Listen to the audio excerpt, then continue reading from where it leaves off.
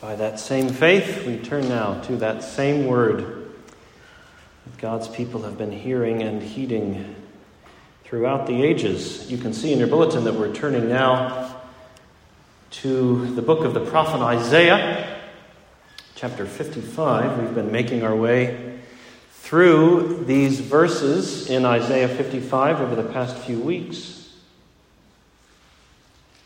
A few weeks ago, we looked at the opening verses 1 through 5. Come, everyone who thirsts, come to the waters. He who has no money, come buy and eat.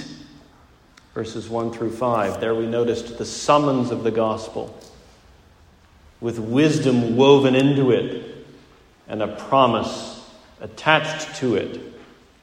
Verses 1 through 5. And then last time we looked at verses 6 through 9.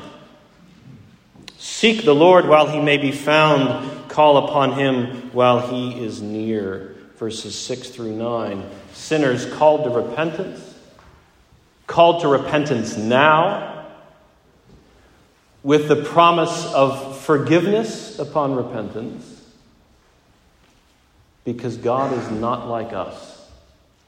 His ways, his thoughts, so immeasurably higher than our own. And that's as far as we've got. So this morning you can see we're picking up with verses 10 and 11. And the reassurance that we got last time, that the promise of forgiveness can be trusted, that reassurance, if anything, is only reinforced here. Listen now to verses 10 and 11. Here is the word of God. For as the rain and the snow come down from heaven, and do not return there, but water the earth, making it bring forth and sprout, giving seed to the sower and bread to the eater, so shall my word be that goes out from my mouth. It shall not return to me empty, but it shall accomplish that which I purpose, and shall succeed in the thing for which I sent it. Let's pray together. Father, we do thank you for your word, for we know our need of it, our need for the light that emanates from it, a light that lightens our path in a dark world. So would your word do that for us even now and as we go forth from this place. And we ask it in Jesus' name. Amen.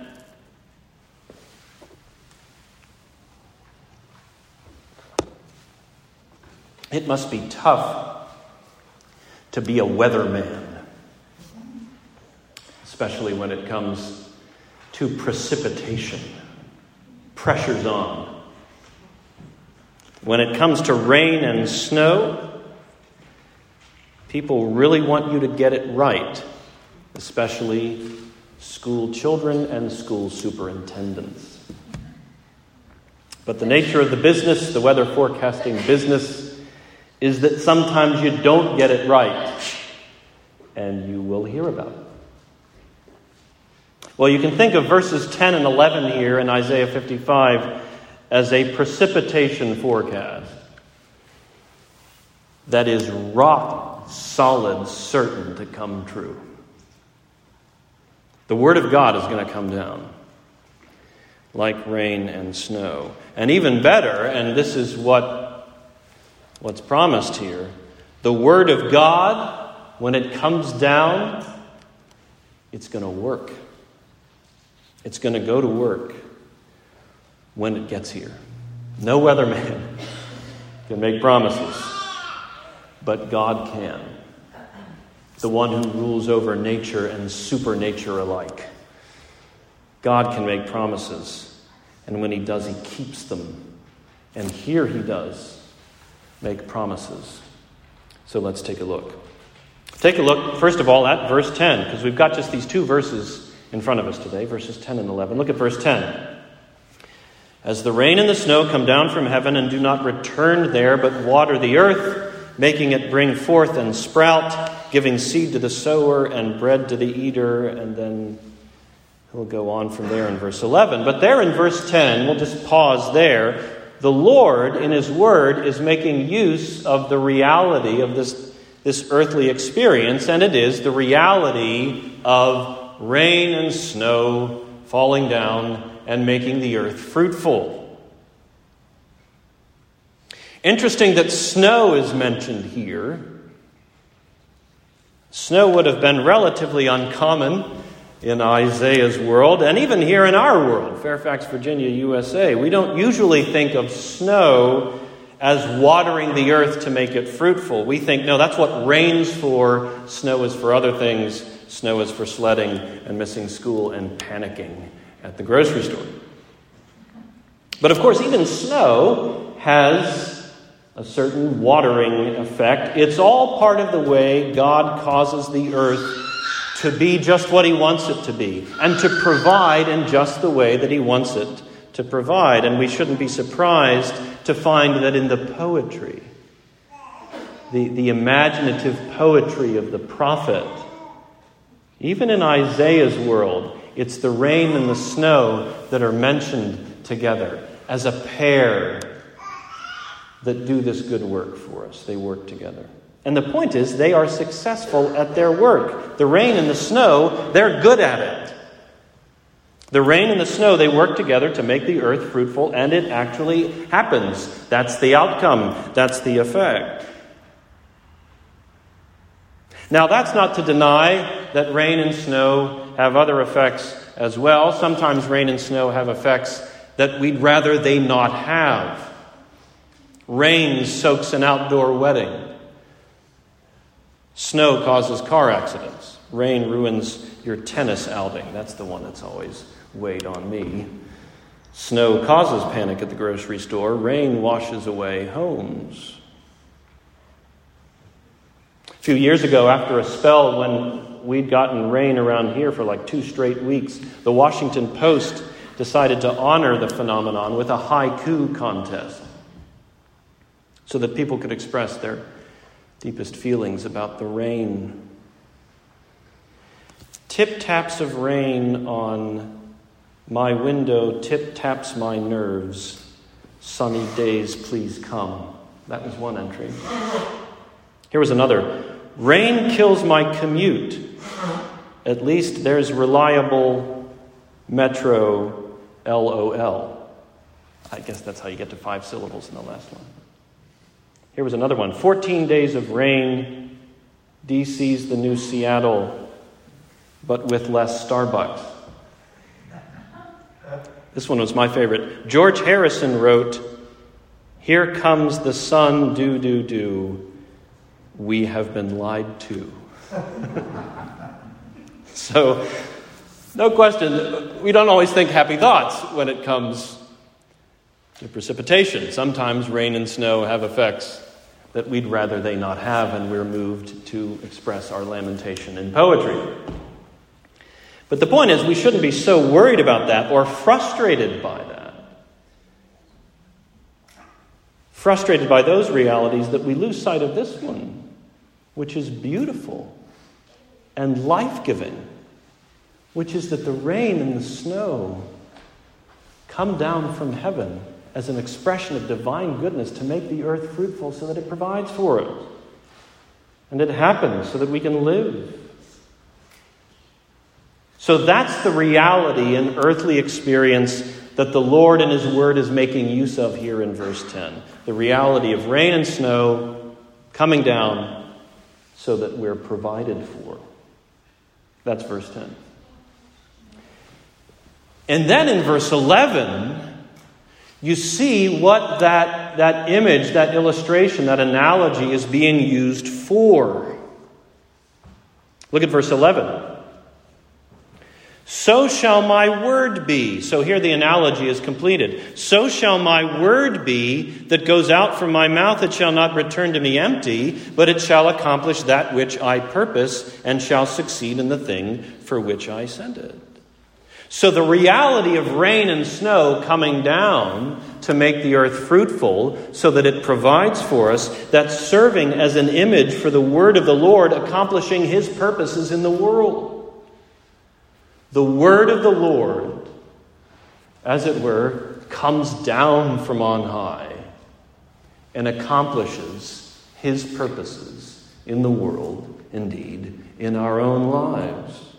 His word has effects. It brings about outcomes. And those outcomes, those effects, they are not accidental. They are not uncertain. They are certain. They are purposeful, divinely purposeful. As it's put here, the word of the Lord goes out from him, comes down from him, and it doesn't come back to him empty. In other words, it's not going to come back to him having accomplished nothing. That will never be. It will always have its intended effects, which are his intended purposes for it. So that's what's going on here in these two verses, 10 and 11, the analogy that's set before us. Verse 10, an earthly reality. Verse 11, a spiritual one, placed side by side. So that's what's going on in these two verses.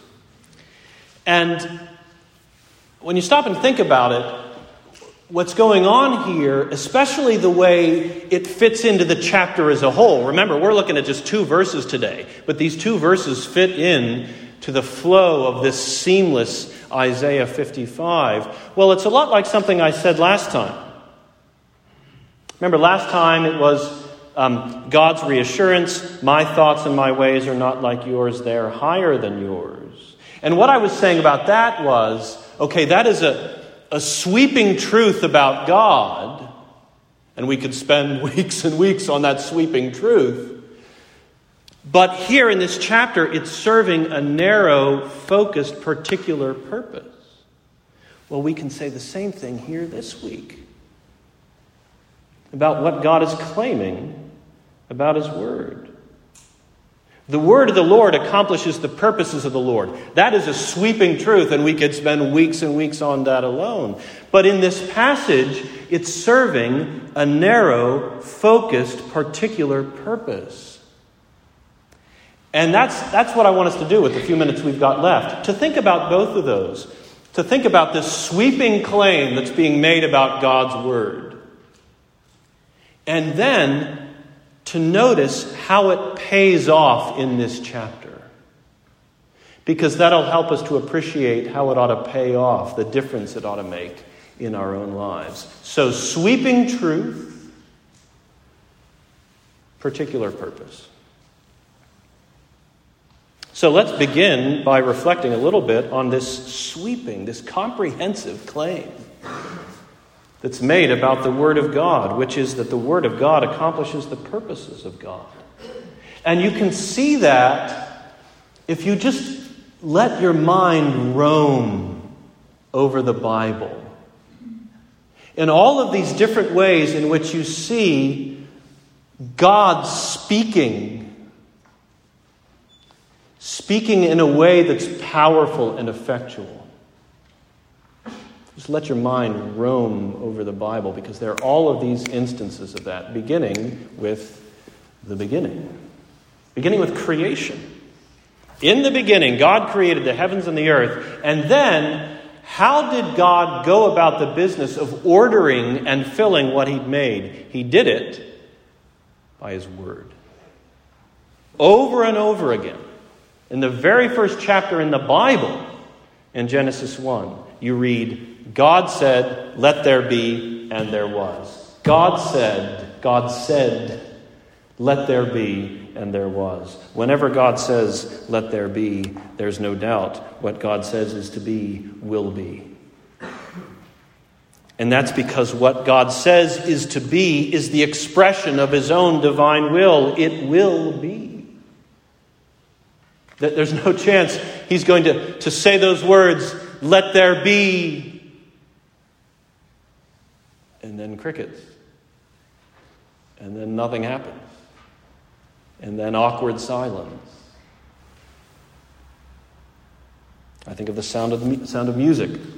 It's not like the end of The Sound of Music. The guy says, the Von Trapp family singers. Awkward silence. Nothing happens. They do not appear. Let there be Von Trapps. And there were no Von Trapps. He's not on that stage, even when he says it again. When we say, as human beings, as finite creatures, as fallen creatures, when we say, let there be, it doesn't always be. But with God, it always bees. And that's true from the very beginning, all the way back to creation. And then we can keep going. Creation was the first example of this. We can keep going, secondly, to Revelation. And I don't mean the book at the end of the Bible. I mean just the phenomenon that is God revealing his mind and will so that we know him, so that we understand him insofar as we can. And now we've got that revelation in the form of the Bible. The point is, God has spoken.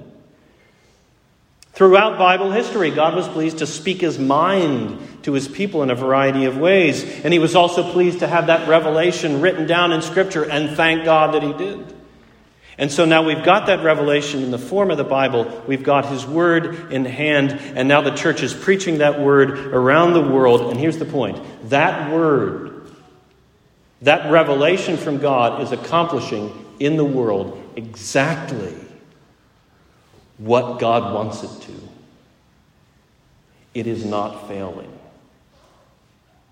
And what God wants, his word, which has gone forth from him, which has come down from him, what God wants his word to accomplish is calling a people to himself. The Word is gathering in the elect of God, and then the Word is at work in their lives, transforming them as the people of God. It's happening. Because the Word has come down from God to do that. And when God speaks, it happens. In effect, God is saying, let there be a people for my glory. And when God says, let there be, it happens. So creation was one, revelation was another. Remember, these are examples of this sweeping claim about the Word of God. Creation, revelation. Here's a third, and this is why I read John 1 for us earlier in our service. It's incarnation. It's true in the very person and work of our Savior, the Lord Jesus Christ. We've been saying that the Word of God accomplishes the purposes of God. Well, according to John 1, Jesus himself is the living Word of God. In the beginning was the Word, and the Word was with God, and the Word was God. Think about what that means to say that about a person, that a person is the Word. Well, what it must mean is that he is, in his very person, the expression of the Father. Isn't that what a word is? A word is something that comes forth from a person and expresses them in some way or another. The Son, in his very person, is an expression of the character and the purposes of the Father. He is the Word. And so Jesus, as the divine Word, personalizes and embodies this truth. He came into the world as the very living Word of God. And sure enough, just like Isaiah 55, he came into the world, he came down from heaven on a mission. And the mission of the living Word was to fulfill the purposes of the Father, and he did it. And he's doing it still. He did not fail. Like rain and snow, not failing, but making the earth fruitful just the way God intended. Jesus said this himself about why he came, about why he came down. John 6, verse 38, Jesus said this, I have come down from heaven not to do my own will, but the will of him who sent me. John 6:38. Those are the words of the one who is the living Word. And when you think about it, Jesus is the living Word. That gives Isaiah 55, verses 10 and 11, a whole new meaning. Because we rightly bring Christian meaning to these verses. Once you've seen the glory of Jesus as the living Word, thankfully, you cannot unsee it. And it's like you can no longer read Isaiah 55, verses 10 and 11, the same way again. Because now, as a Christian, as a Christian, you can't read those verses anymore without thinking about the one who is the Christ, who is the Word. So creation, revelation, incarnation, here's just one more. And sure enough, here we go from the beginning of the Bible to the end, all the way to new creation. From creation to revelation to incarnation, and finally this one, new creation. In the beginning, God kept saying, let there be, and there was. Well, it's going to be the same sort of reality in the end. In the end. The end of the age, when Jesus comes back, Jesus who was and is and will be the living Word, He will speak. And on that day, His Word will accomplish His purposes. And that is a forecast you can count on. In the end, on the day that He comes back, Jesus will say, in effect, let there be resurrection. And there will be resurrection. And Jesus will say, let there be justice. And there will be justice. And He will say, let there be glory. And there will be glory. And then He will say, let there be feasting. And there will be feasting. In the end, when Jesus comes back, He will speak. Words will come forth from His lips, and everything He says will be. So, brothers and sisters, all of that is an unpacking of this sweeping claim, this comprehensive claim about the Word of God.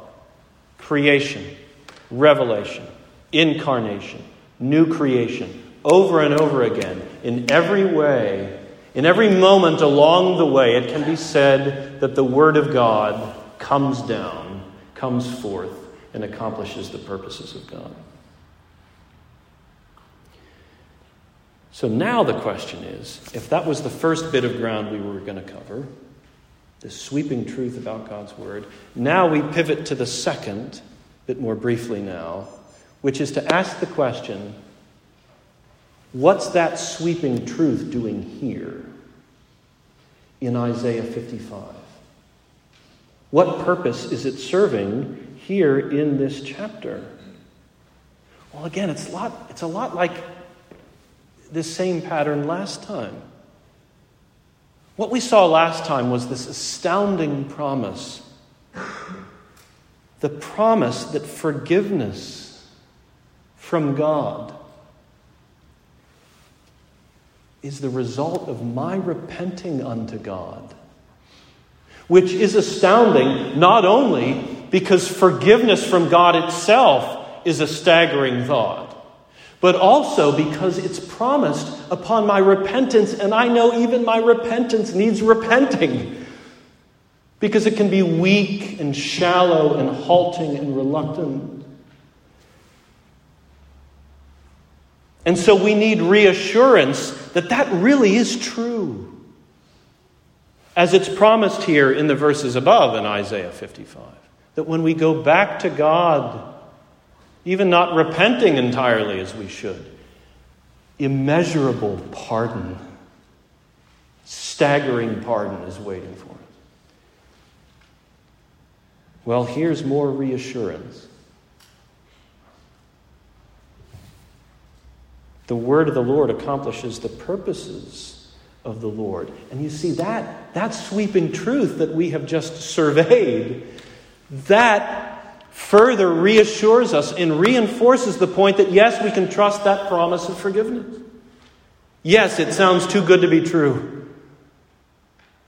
The promise that forgiveness is waiting for me like that when I go back to God. But whose promise is it? Whose word is this? It is the word of the one who speaks no empty words.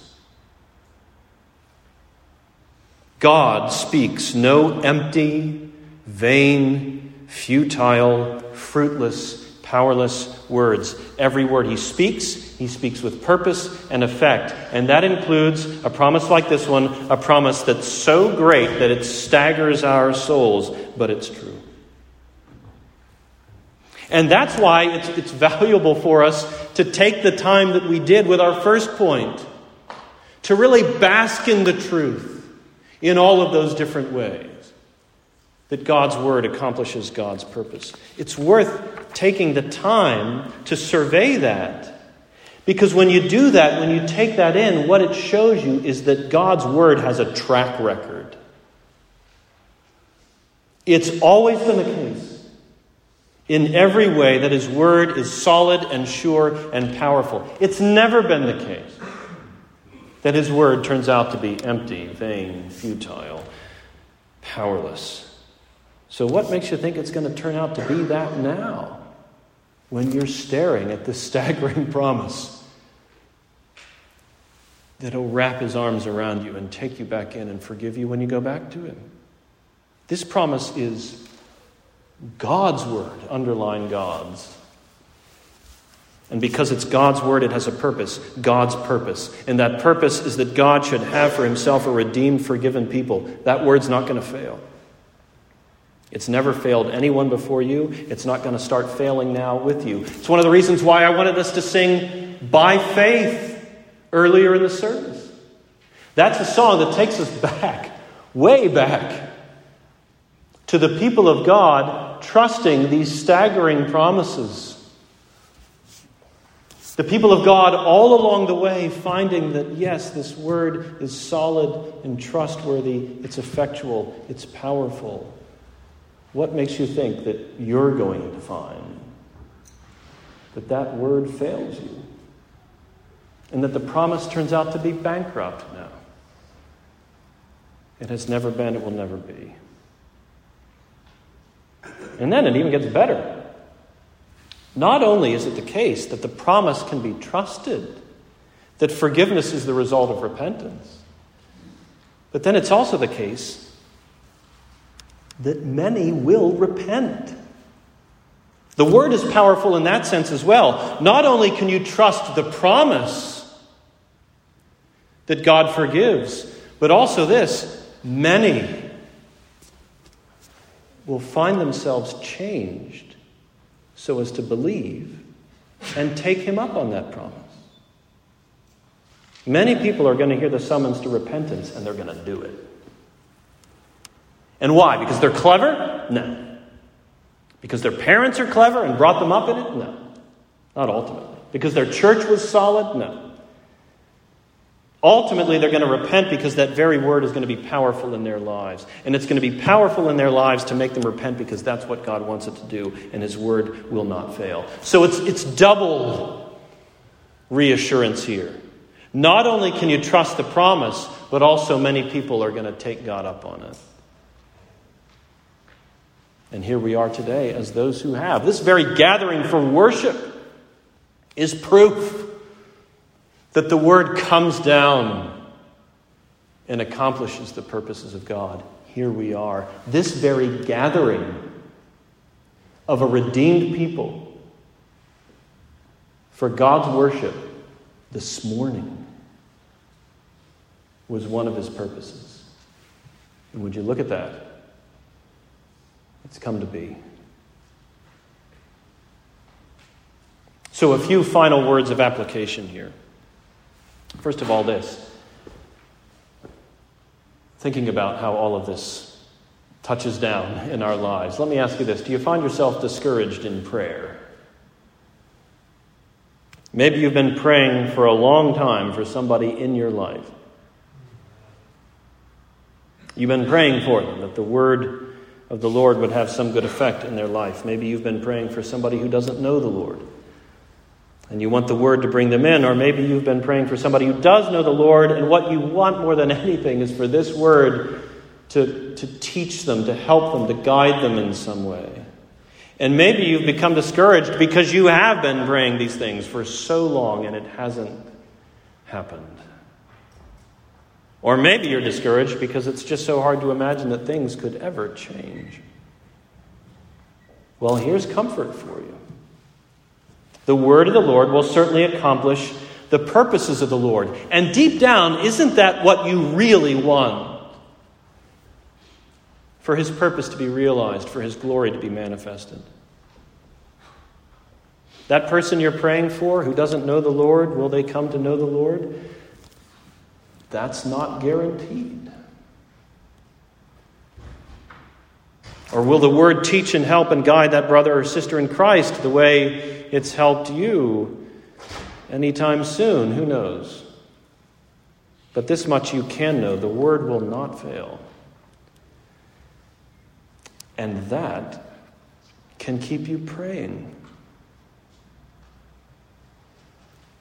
And then lastly, this point of encouragement as well. Do you find yourself still doubting the claim that abundant forgiveness is the result of repentance?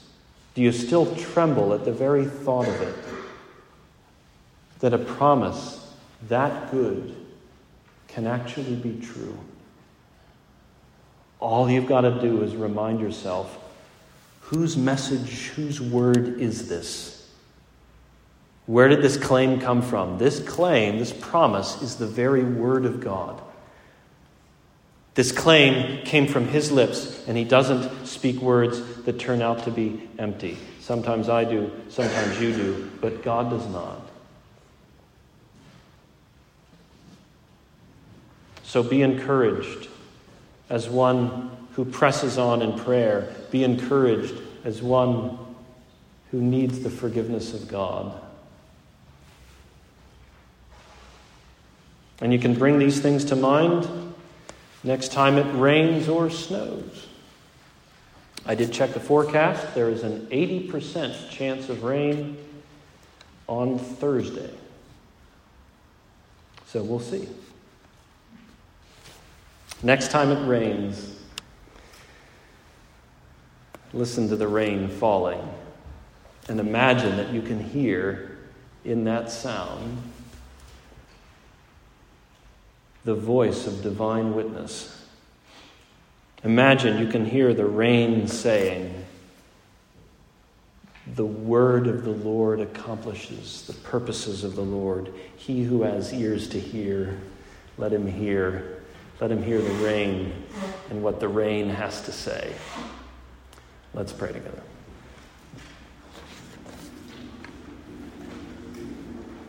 Father, we bow before you as the one who brings the rain and the snow. And we thank you today for this sweeping truth that is good for our souls, that your word accomplishes your purposes. And we thank you for it today, especially because it reassures us that we really can rely upon this staggering promise of pardon. So may this word take root in our own souls and bear fruit, and we ask it in Jesus' name. Amen.